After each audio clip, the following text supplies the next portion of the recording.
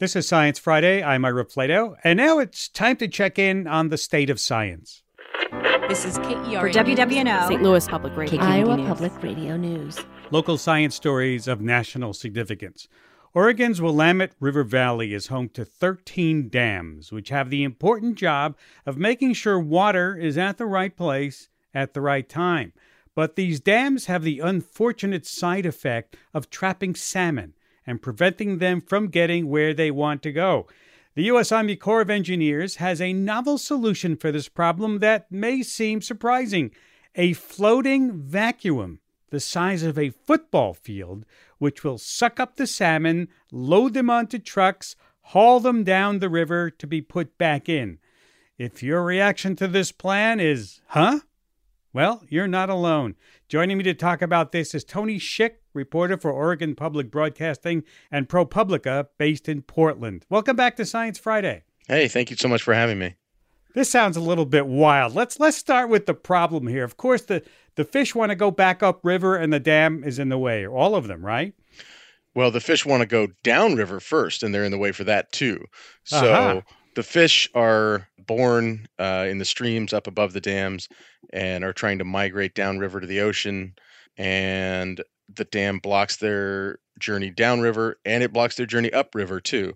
They have been massive impediments, and they are what biologists cite as the dominant factor in driving several of these species to the endangered list. Wow, but the plan I described briefly seems, if I might coin a phrase, a little bit bananas here. Tell us the details. This is really a giant fish vacuum? How big is this? Yeah, so that's not me being flippant when I describe it as a fish vacuum. That's how the Corps of Engineers biologists described it to me.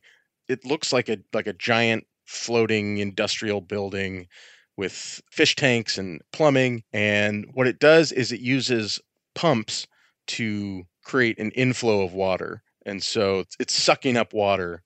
And the idea is to create a big enough flow of water that the fish think, oh, that's the current I'm supposed to follow downstream, because these salmon are, hardwired to make their way downstream and to follow a flowing current. That's part of the problem with having these reservoirs behind dams, is like it's stagnant water.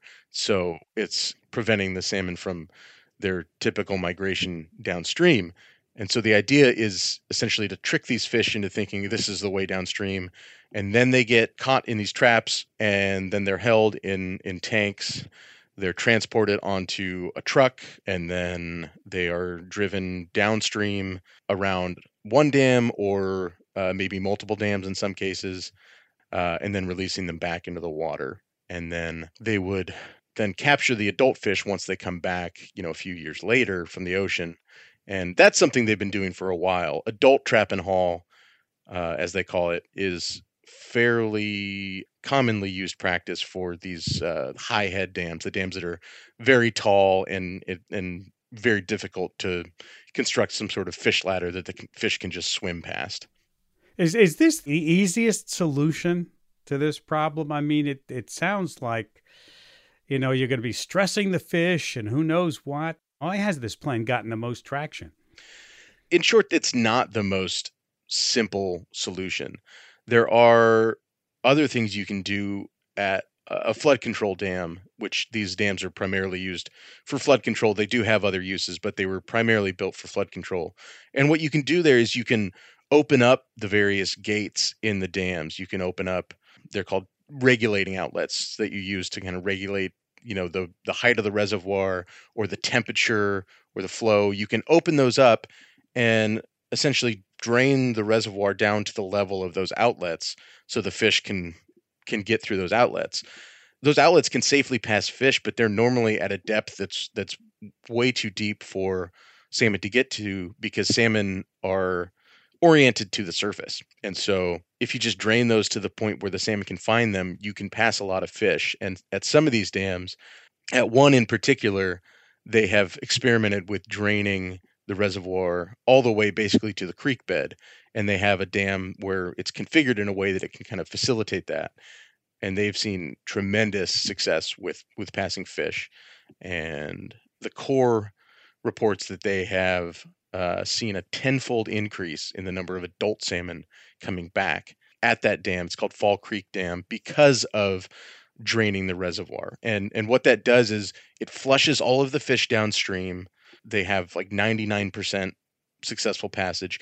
It also kind of restores, temporarily at least, river conditions. And so you're getting rid of the reservoir temporarily. And so you don't have the reservoir conditions where invasive species like bass or northern pike minnow that really like those, warmer, stagnant lakes, it's getting rid of a lot of those. And so the reservoir becomes not so perilous for salmon.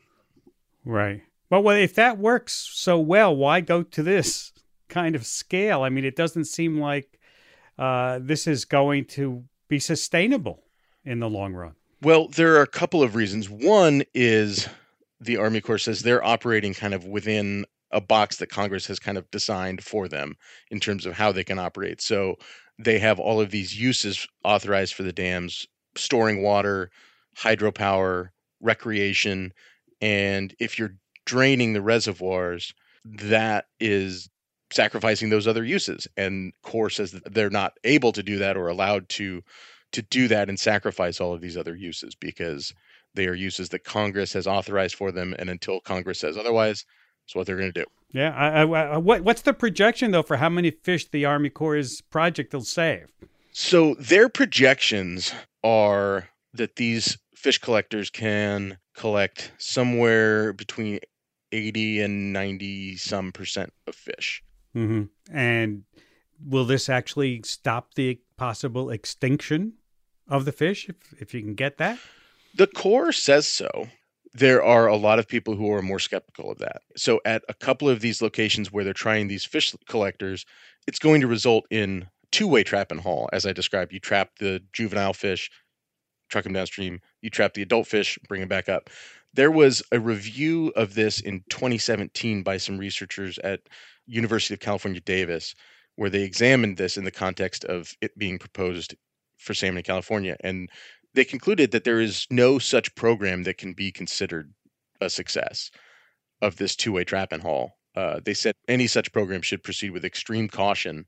Those are their words. And that in conclusion, they said it won't save salmon. It will merely prolong their path to extinction. Now, I will say the Corps' biologist in the area, Greg Taylor, has been frank with me about the uncertainties involved in their plan. You don't have to be a rocket scientist to go back and look at how these structures are performed in other locations to see that there's been some challenges. So what we can do, and what we have done, is gone back and looked really hard at those designs and tried to incorporate every single thing we think can help a structure at our site collect fish in the most efficient way possible to be successful. Yeah, so these fish collectors have a really spotty track record. There are some that have been successful. There's one on the Clackamas River, which is also on the Willamette system, owned by a private company, that has been quite successful. The difference is that's a very small reservoir. It doesn't fluctuate up and down like these flood control reservoirs do. And it also operates what's called run of river. Basically, the water that comes in flows out. They're not impounding lots of water behind the dams, creating this stagnant lake. So they have all of these things going for them at this dam that the Army Corps' Willamette dams don't have, and they're aware of that. So what's next for this plan? Is it still going strong? Can we expect an update? So the Corps has to finalize its plan for Willamette River salmon by the end of 2024 under a court order. And the next step has to get approved by the National Oceanic and Atmospheric Administration, or NOAA. And NOAA scientists said that they are confident in these fish collectors, that they believe that the Corps can improve on designs they've seen elsewhere, and that they do have confidence that it will work. Well, we'll check in and check back with you, Tony, okay? Thanks for taking time to be with us today. Thanks so much. Take care. Tony Schick, reporter for Oregon Public Broadcasting and ProPublica, based in Portland, Oregon.